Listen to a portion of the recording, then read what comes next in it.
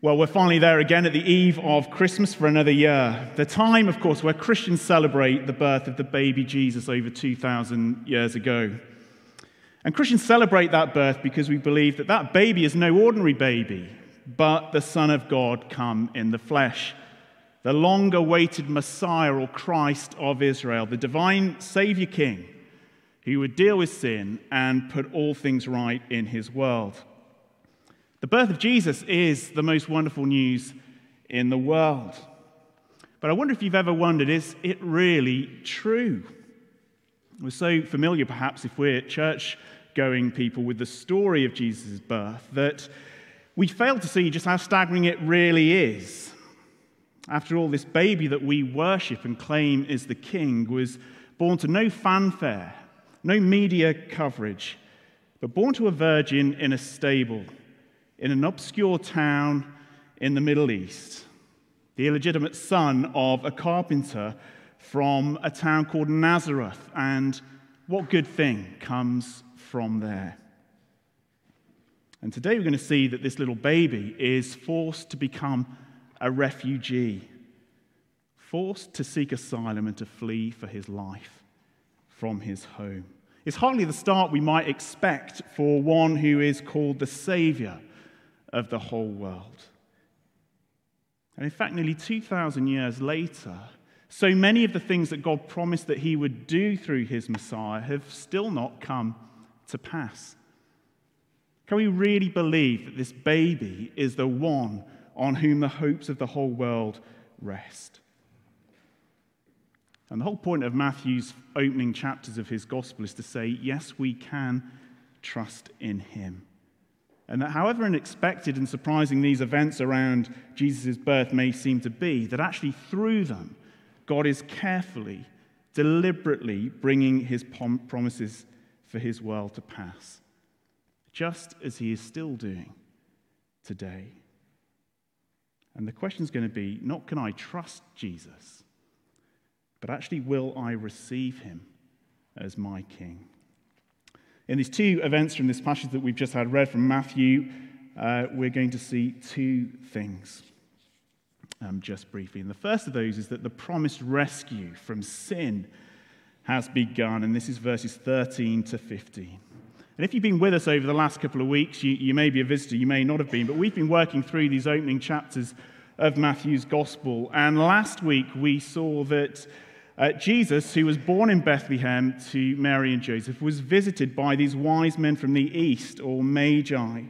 And at the end of that passage in verse 12, we see that the Magi are warned not to return to King Herod as he'd asked them to do, but to leave by a different route. And we pick up the story in verse 13, and you see that events have taken a drastic turn. Let me read. When they had gone, that's the Magi, an angel of the Lord appeared to Joseph in a dream. Get up, he said, take the child and his mother and escape to Egypt. Stay there until I tell you, for Herod is going to search for the child to kill him. I can only imagine the panic that young father felt that night, the fear that he must have felt, the confusion. Hadn't they already been through enough? And now, with no time to waste, he must pack up his belongings, get back on his donkey, and flee with his wife and a young baby for their lives.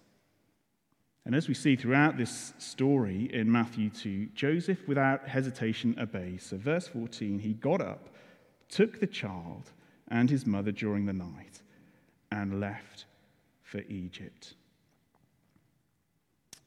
Egypt, of course, was a close neighbor of Israel, an obvious destination for a family seeking asylum from Israel.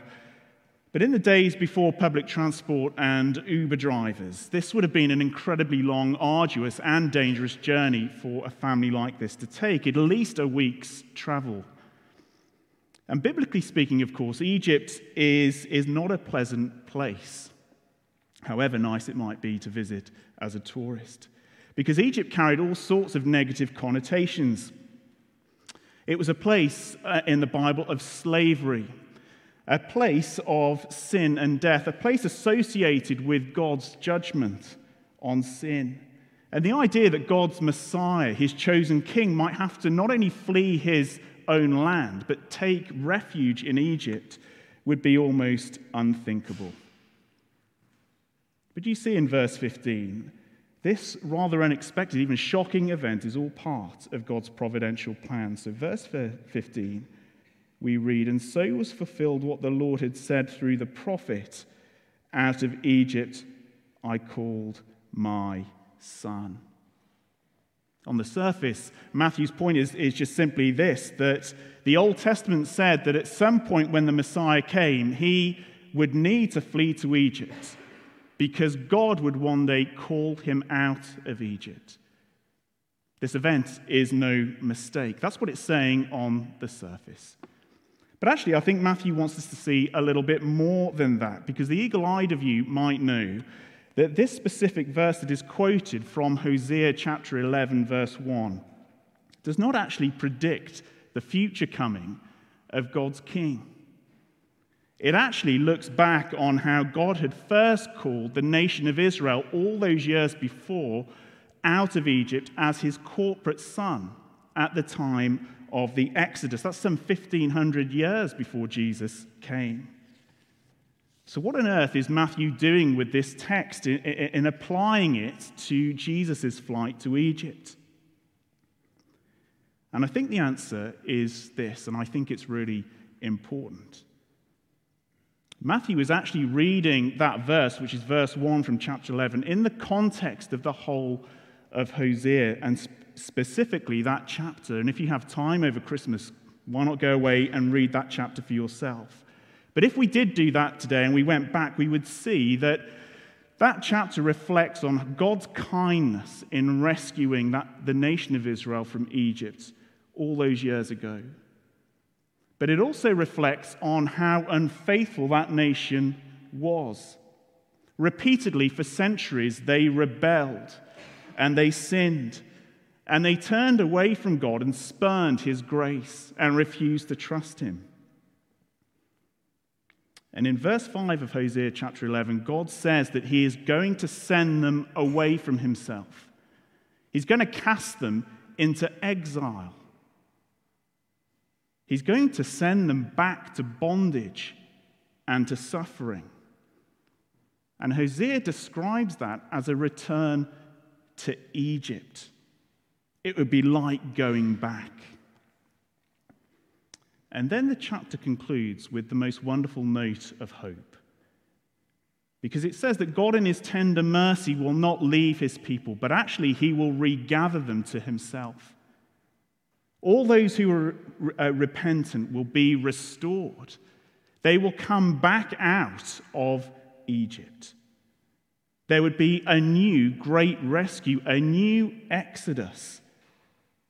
Only this time it would be far greater, because it would not only be a rescue from physical slavery, it would actually be a rescue from spiritual slavery, a rescue from sin, a rescue from guilt, a rescue from death, all of the things that had caused God to cast them out. Ultimately, it would lead to a whole new creation. And the key is in Hosea is that this great rescue would be led by God's Messiah, God's own King, his own Son. Well, we know that the exile did actually take place. Israel was taken off out of the land, just as Hosea said it would. We're going to see in a moment that at the time of Jesus' birth, this great exile from God is still going on. They're still waiting this great rescue from sin. They're still waiting for God's king to come. And then as Jesus flees to Egypt, Matthew says the most incredible thing. He quotes Hosea and he says, "Out of Egypt I called my son." Can you see the point? Matthew is saying the time has come. The time for this great rescue from sin and judgment has begun. The Exodus, this great second Exodus, is starting. The exile from God is coming to an end. You know, yesterday, family and I went to the cinema. We went to see the Wonka film. It's a wonderful film. But you know, when you go to the cinema at the start, there are trailers and films that are about to come out, and they show you what the films are going to be like so that you will want to come back and you will want to see them. And I think what's going on here then in the flight to Egypt is that Matthew sees a sort of trailer of the great work that Jesus is going to perform. A trailer of the work that will, in the end, take him to the cross, where he will die for our sin, where he will be exiled from God in our place. And he sees Jesus going to Egypt to identify with his sinful people, with those people who are enslaved, signaling that this great rescue that Hosea looked forward to is about to begin. And you see, we know that's probably what Matthew is thinking because of all the Exodus imagery that we have in this text. We have the mention of Egypt. We have the mention of Herod, this Pharaoh-like figure who oppresses the people of God. We have the murder of Israelite children, just like Pharaoh did. And we have the miraculous preservation of Jesus, the baby, protected just like Moses was at that first Exodus. And maybe you're wondering, what does all of this have to do with me this Christmas time? It means simply this, that God, in his Son Jesus, has made a way back to himself for you and for me. The Bible says, actually, that we are all exiled from God. We're all guilty of sin. We're all cut off from relationship with him. Just like Israel, we're cast out of the land. We're metaphorically in Egypt. Just like Adam and Eve cast out of the garden, out of God's presence. And it's going to take a great rescue, a great exodus, second exodus, to bring us back to God, to bring us back to fellowship with him. And this is the most wonderful news. But remember a few months ago reading a story about a family in another part of the world who had been forced out of their homeland because of war and conflict. And the father was reflecting on the sadness that they felt as a family, that they were no longer in the place that they wanted to be, and how much they longed to go back to their home, to go back to the place where they were secure and where they were happy and where they were free. And yet there was no way they could. The remarkable news of Christmas is that actually God has made a way for us to come back to him. Maybe you are not a Christian this morning, wondering if there's any way God could forgive me and have me and his family. Maybe you're a Christian who is caught up in a pattern of sin or has committed one specific thing that you just wonder, could God forgive me that? The message of Christmas is that in his Son, the baby Jesus, he has made it possible for you to be his son and his daughter. The question is not, is there a way back to God, but will you find refuge in him? And so we see in the flight to Egypt that the promised rescue from sin has begun. And that sets the stage for the second thing Matthew wants us to see, which is that the longed-for restoration will certainly come. This is verses 16 through 18. We finally see that Jesus comes back from Egypt in verse 21, but before that, Matthew includes this really, truly awful event perpetrated by Herod, Rome's client king who ruled over Israel at the time. Just look at verse 16. When Herod realized that he'd been outwitted by the Magi, he was furious, and he gave orders to kill all the boys in Bethlehem and its vicinity who were 2 years old and under, in accordance with the time he had learned from the Magi. Some Christians have actually exaggerated the extent of the massacre here. Given the population of Bethlehem, it's probably around about 20 children who die. But nevertheless, the cruelty, the insecurity of Herod is almost so awful as to be unfathomable. And yet it's only in keeping with what we know of the man who murdered 3 of his own children, his favorite wife, as well as scores of his enemies when they threatened his rule. And you see in Herod, we see the sort of unrestrained expression of human sin, the human desire for freedom from God that will go to any lengths to keep his son Jesus out of their lives. It's an event that actually we see repeated again at the crucifixion, there committed by all humanity.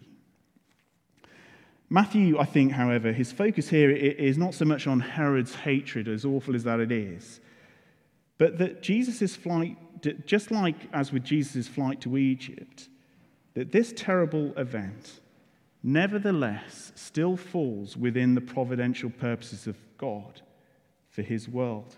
Did you see verse 18 or 17? Then what was filled through the prophet Jeremiah was fulfilled. A voice is heard in Ramah, weeping in great mourning, Rachel weeping for her children and refusing to be comforted because they are no more. And once again, just like that text from Hosea that we were talking about a moment ago, this is another slightly initially puzzling Old Testament reference, this time from the prophet Jeremiah, chapter 31, verse 15. That chapter actually overlaps in a number of ways with Hosea chapter 11 because it's a chapter that also reflects on the exile of God's people from the land of Israel on account of their sin. And you see Rachel here, who was, of course, the wife of Jacob, the patriarch of Israel, is being used as a kind of representative of the whole nation. And you see in verse 18 that she's weeping for her children. And she's weeping at Ramah, which is very close to Bethlehem. And she's weeping because the children, her sons, the sons of Israel, are being taken off into exile out of the land. Ramah was the place where the exiles gathered before they were deported. And Rachel refuses to be comforted because she fears that her children are no more. She fears that they will never return. And I think just like the previous text from Hosea, Matthew's point is not that Herod's murderous act somehow was directly predicted in Jeremiah, but actually that in this horrific act, we see that the exile from God is still very much a reality in Israel. In fact, Herod's massacre of the children in Bethlehem that first Christmas, in a way, is bringing to a climax, to a fulfillment, all of that sorrow that was first expressed in Jeremiah. The tears of the Israelite mothers have flowed for hundreds of years without ceasing and without comfort. And they continue to flow this night that Herod acts. And they're still flowing, though Jesus is born.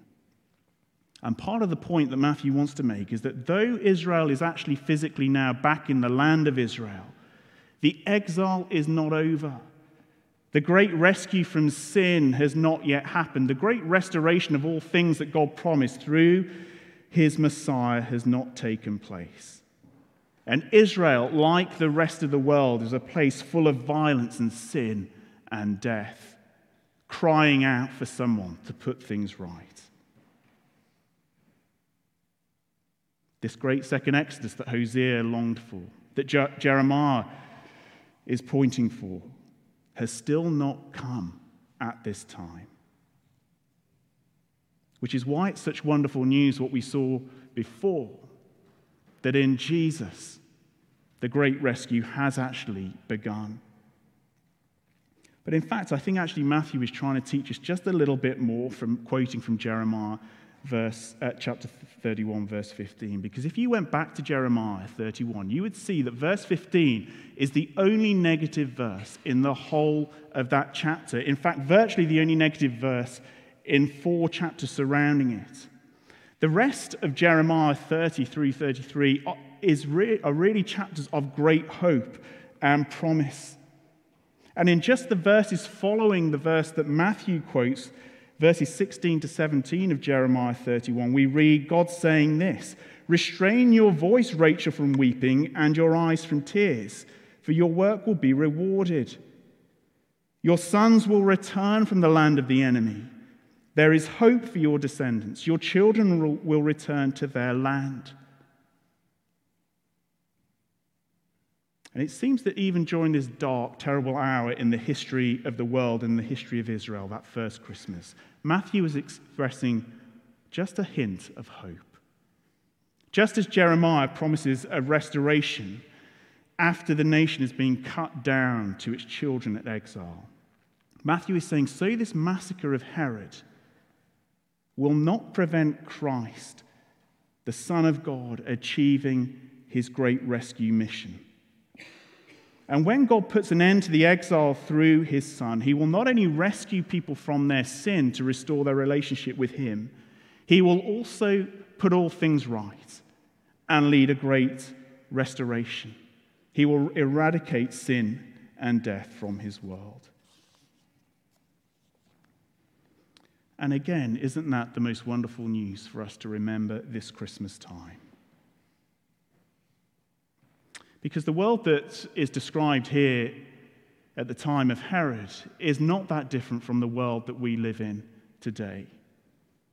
You can't escape it if you put the news on to have seen what has happened over the course of the last 6 to 12 months. A world destroyed by war and conflict and sadness. And much closer to home, we will know that our own lives are often disordered. That sadness hits home in our relationships and our families. I was speaking to someone I'd met. I'd not seen him for a couple of years, but I bumped into him. And we got chatting, and he told me how, since I'd last seen him, that his young son had tragically died. I was on the phone yesterday with another friend who is 3 young children, wondering if this Christmas will be the last that he spends with his wife because she's ill. We could go around this room and there'd be any number of other places where situations where people are suffering and full of sorrow, touched by evil. And what Matthew wants us to know, what God wants us to know, is that our God who sends his own Son into the world to suffer and die for us, is a God who not only restores us from our sin to fellowship with him, but will also one day turn all mourning to laughing, all agony to glory, all tears to joy. And it was true for those Bethlehem mothers that night, and it's true for you and me, however heavy our hearts are this Christmas. Nothing can stop God working out his plans. Nothing can stop him saving us from our sins. Nothing can stop him restoring his whole world and putting our lives right again. Not even maniacal kings and rulers.